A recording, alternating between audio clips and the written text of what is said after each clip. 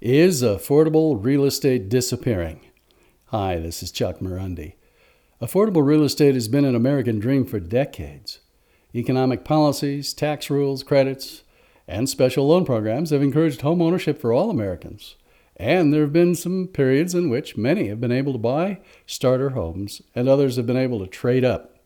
But there have been some cracks starting to show in the vast financial network that makes up the mortgage industry. There are some data points that indicate legitimate concerns regarding home sales and affordable real estate. This affects retirees moving to Sequim because if you cannot sell your home where you are now, you probably will not be able to move to Sequim and buy a home. There's some trouble on the horizon. Home sales have slowed down dramatically around much of the country, and in Canada, the Vancouver market has dropped a dramatic 30% in volume this past month over last year. There's a huge real estate crisis brewing in Australia and in New Zealand. China is said to be on the verge of an economic crisis. And of course, Venezuela is a massive currency devaluation going on, and their economy is already collapsed. I've been saying for several years that interest rates are artificially low. And now suddenly mortgage interest rates have popped and are on the way up after years of historical lows. Combine this with another important long-established qualification for buying a home, and we have a problem. It has long been the rule in the mortgage industry that the formula for buying a home is a price that is 2 to 3 times a person's annual income. But because of the increase in housing prices, that formula is broken. In order for a couple to buy a home now in some parts of the country, they have to buy a home 10 times their annual income. We're losing the whole concept of affordable real estate. Put all this together and we see some cracks forming. Low housing inventory in some areas, prices that have continued to escalate without a commensurate increase in income, sudden increases in mortgage interest rates, the lack of affordable real estate for the entire millennial generation, and economic threats on the horizon around the world, not to mention our own debt crisis in the U.S. And we can no longer be sure that things will continue as normal. The honest answer is that things are unlikely to continue as they are. Seattle home prices have nearly doubled since 1994, and in San Francisco that increase was 154%. Millennial incomes have not kept up with these increases, and not just millennials. We are once again at a place where people cannot afford homes. I don't have young couples buying homes in the Sequim area. My buyers are typically people with substantial net worth and a lot of equity to liquidate in their current homes elsewhere. Again, because prices have gone up for them. But if these buyers suddenly don't have buyers for their homes, the music stops, and you can only hope you're not left standing by yourself. Dreams of retiring in a place like Sequim will simply go poof. No one knows what the future holds. Even Peter Schiff, who has been forecasting an economic crash, does not know for sure.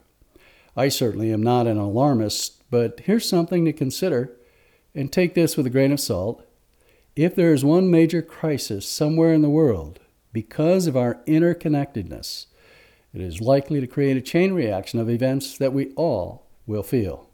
For example, a war event of any major kind would set off a series of economic consequences, including reverberations in international markets, in stocks, ETFs, mutual funds, commodities, futures, currency exchanges, and so on.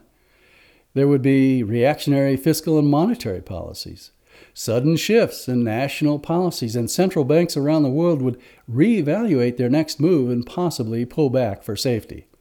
Travel could be restricted, and many people would just hunker down for the remainder of however long it takes to get back to normal.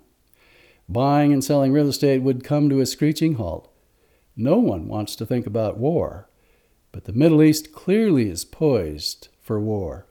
Russia, Turkey, and Iran are experiencing severe economic crises, meaning they are getting desperate, each having military forces and equipment ready for action, and they are staunch allies in their desire to destroy Israel. On the subject of war, the world is on thin ice.